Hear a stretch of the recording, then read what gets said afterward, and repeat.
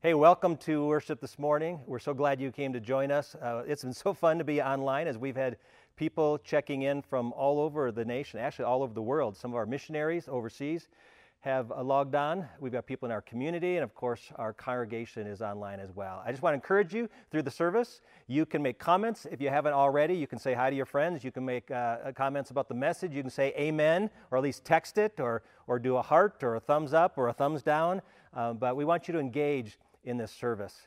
I know that many of you are kind of pent up. You've been in your houses for almost 2 weeks now. This past week was supposed to be spring break, and a lot of you had these great idealized wishes for spring break, vacation, time with your kids, break from school, but spring break started a week early, and it's going to go a few weeks beyond normal spring break, and now you kind of question whether you like spring break so much or not. A crisis can challenge what we believe. In fact, I've watched some of your Facebook posts. I want to share how you've gotten through this with humor, so we're going to show you some of these pictures here.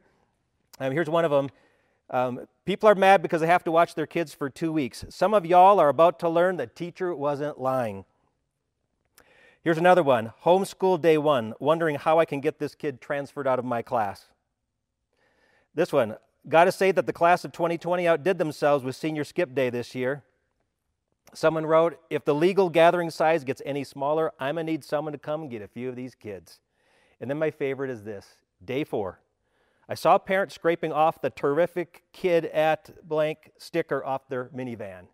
So I see spring break isn't quite what you imagined it was going to be, and I think crises do that. It challenges what we believe, not just about spring break, but I think even about more significant things like, what do you believe about God? Is He provider? Will He provide for you during this time? When we've gone out and stocked up on food and toilet paper and all kinds of goods, do we really believe that He's our provider? Do we believe that God is sovereign, that He's in control? Or are we looking to our government to be the ones to rescue us during this crisis? What do you believe about prayer? Does God hear your prayers? Does He answer your prayers? And if so, why are we spending so much time on Facebook and so little time actually praying? Challenges our belief about the church. We say often the church isn't the building, it's the people, but many people feel lost without the building. They don't know how to function as a church, and so it's challenged our beliefs. And I think the greatest belief it's challenged is, do we really believe Jesus is our source of hope, our source of peace, our source of joy and happiness in life? Because when all these things have been stripped away from us, our school, our vacations, our travel, our socialization, March Madness, the Masters Golf Tournament. I mean, all these things are stripped away. Are you still happy? Do you still have peace? Do you still have hope?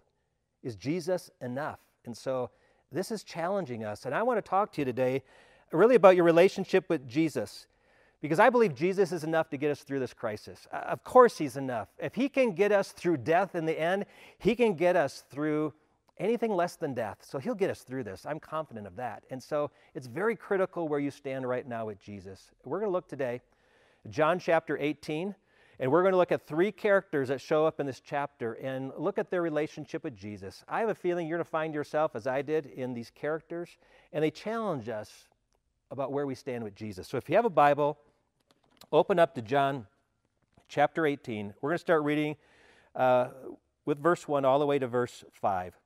It says, when Jesus had spoken these words, He went out with His disciples across the brook Kidron, where there was a garden which He and His disciples entered. Now Judas, who had betrayed Him, also knew the place where Jesus often met there with His disciples. And so Judas, having procured a band of soldiers and some officers from the chief priests and the Pharisees, went there with lanterns and torches and weapons. And then Jesus, knowing all that would happen to him, came forward and said to them, whom do you seek? And they answered him, Jesus of Nazareth. And Jesus said to them, I am He. And Judas, who betrayed Him, was standing with them. The first character we meet here is Judas. And I call Judas the opportunistic follower. An opportunistic follower, someone who follows Jesus primarily for their own gain. They're in it for themselves. They want what Jesus has to give, and really that's about it. The definition of an opportunist is a person who exploits circumstances to gain immediate advantage rather than being guided by consistent principles or plans. Makes me think of this guy that was down in Fountain earlier this week. He was selling toilet paper on a street corner. $5 a roll. $5 a roll. I just went to Safeway a week ago and got a 12-pack for $6. So He's exploiting people. That's an opportunist. And sometimes we can become like that in our relationship with Jesus. Judas, I think, was an opportunist. Now, I don't know if he started out that way because, Jesus chose Judas to be one of the 12 disciples. And his name, Judas, is the Greek version of the Hebrew name for Judah, which was one of the sons of Jacob. And the name actually means God be praised or praise.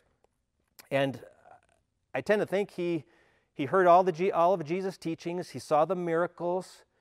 He spent 3 years with Jesus. That had to have an impact on his life. When Jesus sent out the disciples to go out and preach and to teach, to heal the sick and cast demons out, Judas was one of them that did all that. And so Judas was part of the followers, and yet Judas was a sharp guy. He had a special role among the band of disciples. He was the treasurer, the guy that took care of the money as they traveled. And it says in Scripture that there was a time when a woman came to Jesus and she broke open this expensive jar of perfume. She poured it on Jesus to anoint him, and Judas pitched a fit.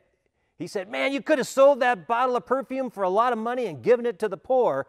And John says that really he just wanted to stuff the money bag so he'd have more money to steal. And right after that incident, Judas went to the authorities and he asked them what they would give him if he turned Jesus over to them. They offered him 30 pieces of silver, which isn't a whole lot of money. It's $200. It's about a day's worth of work, but $200 if you turn over Jesus to them. And so that very night, he began to plot how he was going to do that.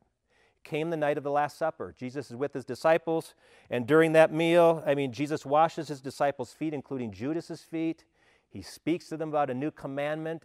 And then during the taking of the Last Supper, the elements, the breaking of the bread, the juice or the wine, Jesus leaned over to Judas and said, "What you're going to go do quickly."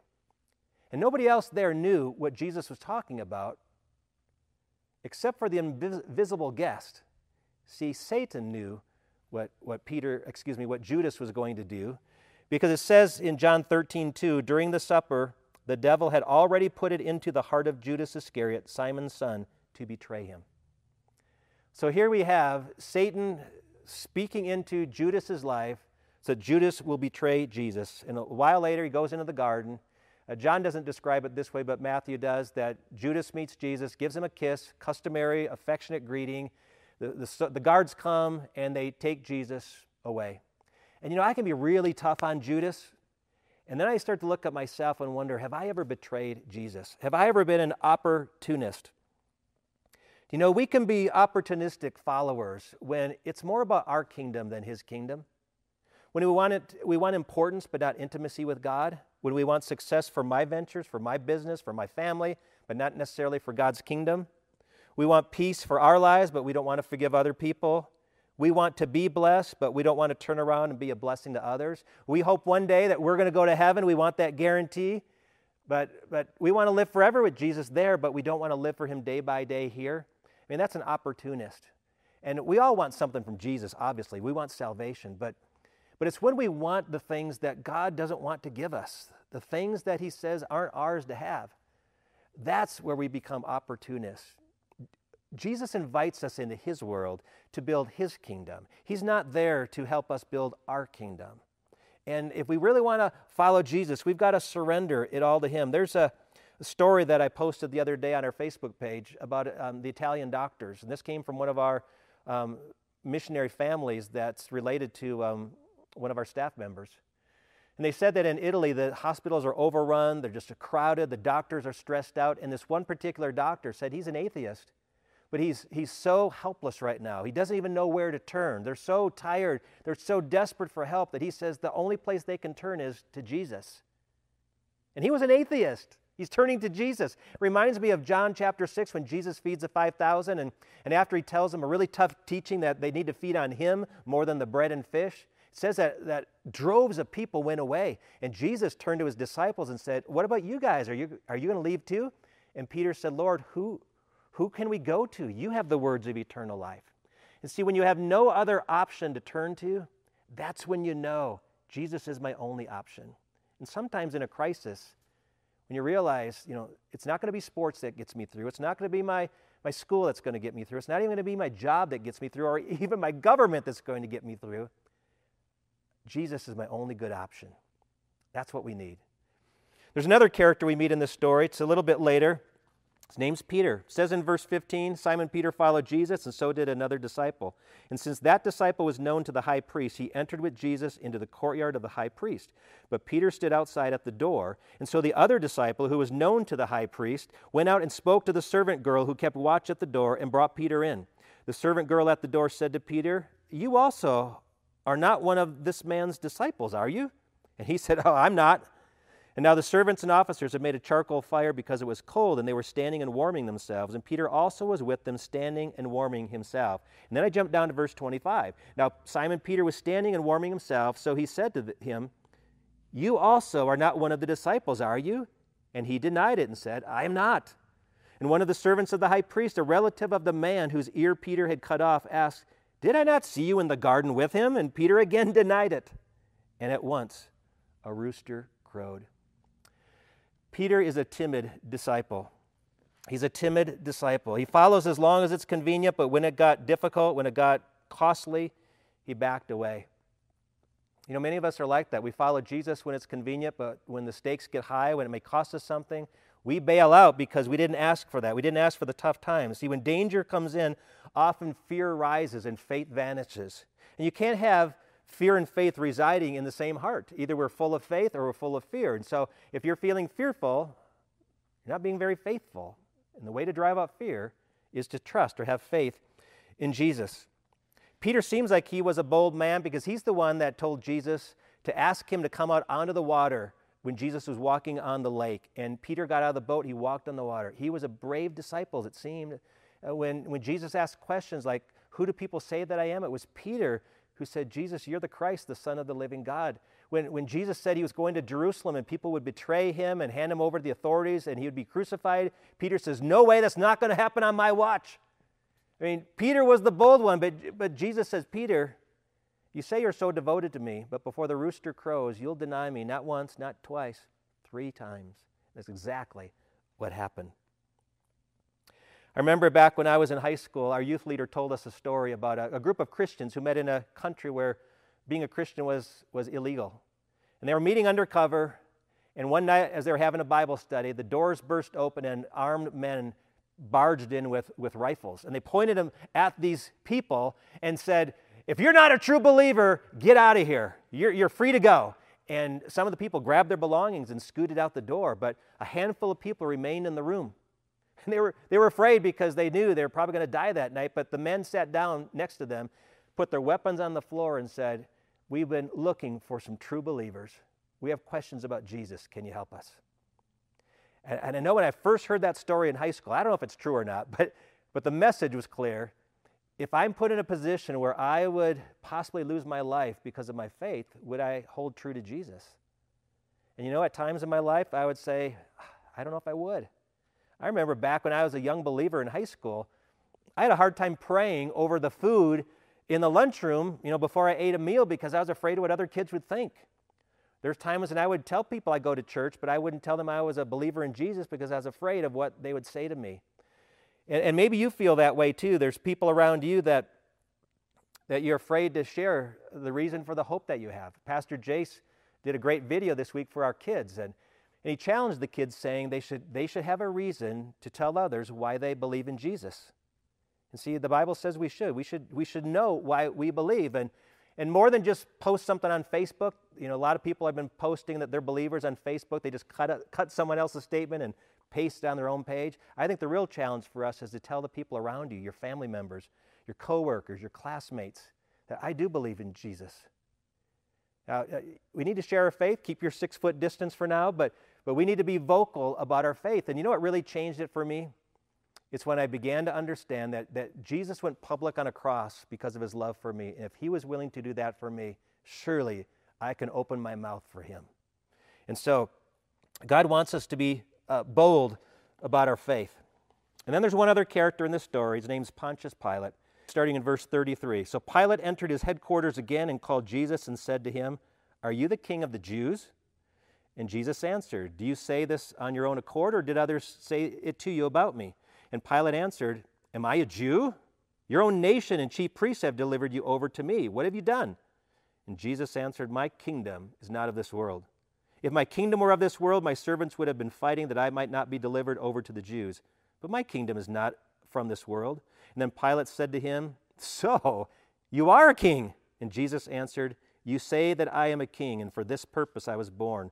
And for this purpose I have come into the world, to bear witness to the truth. Everyone who is of the truth listens to my voice. And Pilate said to him, what is truth? And after he had said this, he went back outside to the Jews and told them, I find no guilt in him. But you have a custom that I should release one man for you at the Passover. So do you want me to release to you the king of the Jews? And they cried out again, not this man, but Barabbas. Now Barabbas was a robber. Pilate. I call Pilate the unconvinced seeker. He's brought Jesus. Jesus is before him, and he's told that Jesus is king of the Jews. I got to tell you a little funny story. Some of you kids know that Pastor Jace has joke time with Jace every Sunday. Well, I have a joke that I think Pastor Jace would like. When our son Tyler was just a little boy, probably a preschooler, he was having breakfast one day, and Julie poured him a glass of grape juice. And he held up that glass of grape juice, and he says, Mom, Jesus was king of the Jews. I bet you kids like that. Some of you are groaning right now, but Jesus was called the king of the Jews. The Jews didn't like that because they looked for a different king that was to come. Now you need to understand there's two different court systems. There's the Jewish court and the Roman court. The Jewish court was under the oversight of the Roman court. The Jews could try people for religious crimes and deal with them, but they could never sentence someone to death. They had to appeal to the Roman courts, and the reason had to be something that was a big crime in the eyes of the Romans. And so the crime they came up with was that Jesus had stated he was a king, because if Jesus stated he was a king, that was a threat to the Caesar, who was emperor at the time. And in those days, and you've probably seen this in history, if someone wanted to be king, there was typically one of two ways. Either you were the son of a king, and then when the king died, you became the next king, or you assassinated the king, and by demonstrating your own power, you took over the kingdom. And so if Jesus truly was a king, and he's not the emperor's son, he is a true threat to the Roman emperor. And so Pilate begins to ask him questions. He asks him, are you the king of the Jews, and are you really a king? And Jesus basically says, yes, I am. I'm not your typical king, not a typical kingdom, but I am a king. My kingdom is not of this world. And basically, that's the true story. And then Pilate says, well, what really is truth? People like to make up their own truth, but there is a truth. There is a reality, and Jesus was telling him what was true and what was real. That's what I love about Scripture. We get to know what is true and what is real. And so Pilate is kind of wishy-washy. He doesn't want to make a decision, so he puts it in their hands. He remembers they have a custom during Passover where the Roman authorities would bring before him two criminals, and they could ask for one to be released. In this case, it was a guy named Barabbas along with Jesus. Now, I discovered the name Barabbas. It's a combination of bar, which means son, and abbas, which is the Aramaic word for father. The name Barabbas means son of the Father. So here you have son of the Father next to son of the Father. And they get to choose which son of the Father they want to free, and they choose Barabbas. Now, we learn from Matthew's gospel that Pilate's wife told him that this was an innocent man and he should let him go. But after Pilate did this Passover deal with the Jewish leaders, he felt that was good enough, went back, washed his hands, in sense saying, I'm done with this. I'm cleansed of this. But you know what? There was no sanitizer in that water. And you can't really wash yourself clean of guilt. And so he really had the guilt of Jesus' blood on his hands. And we're going to look at next week what happens, because Jesus is then led to a cross. And all of these characters, we have Judas, and we have Peter, and we have Pilate, and none of them are really great in their devotion to Jesus, and yet Jesus is going to go to a cross for every single one of them. You know what amazes me about Pilate is how many of us are like him. I mean, we ask a lot of questions about Jesus, we show an interest in him, but we never make a commitment.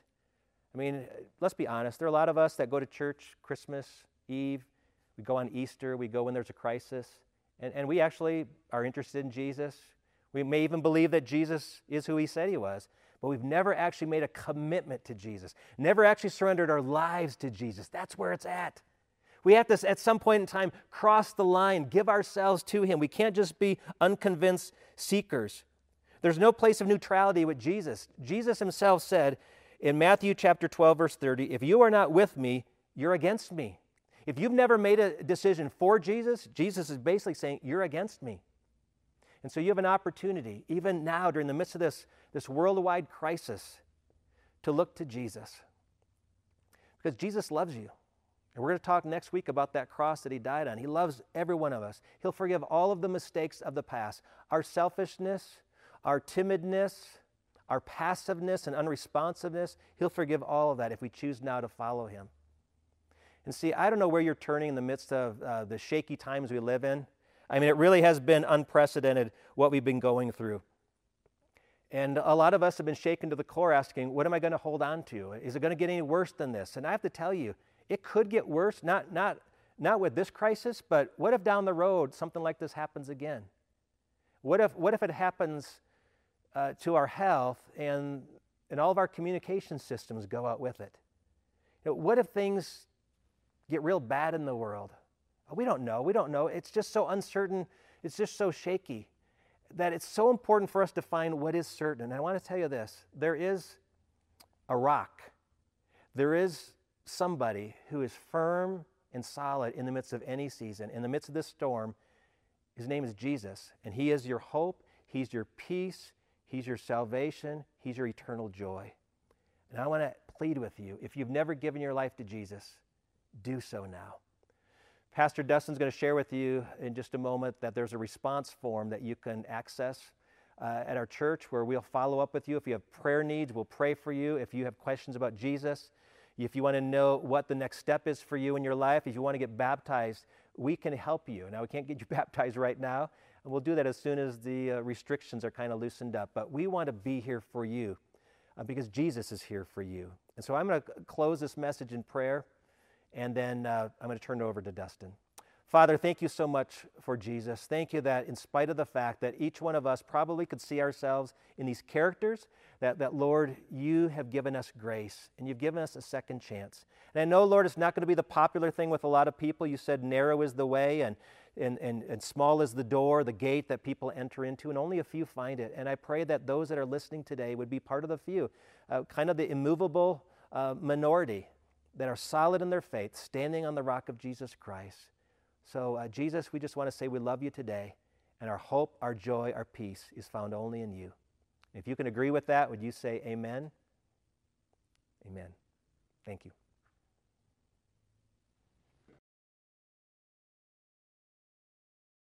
Well, church, we want to say thank you for joining us today. I hope that the Holy Spirit moved in each of your homes today. And if you made a decision today, we want to know about that. If you need prayer, we want to know about that. And so any decision that you might have made or any way that we can connect with you, would you please go to our website, www.yestogod.org/connect form, and just let us know how we can pray with you, how we can connect with you, any decision that you made that we could follow up with. We know that God is moving, and we want to be a part of that. We also want you to connect with all of our other ministries going on. Check our church website for opportunities to connect with men's ministry, women's ministry, children's ministry, student ministry. There's lots of opportunities to still be a part of ministry. So we love you, church family. We're so glad you were here with us today, and we're excited to see you next week.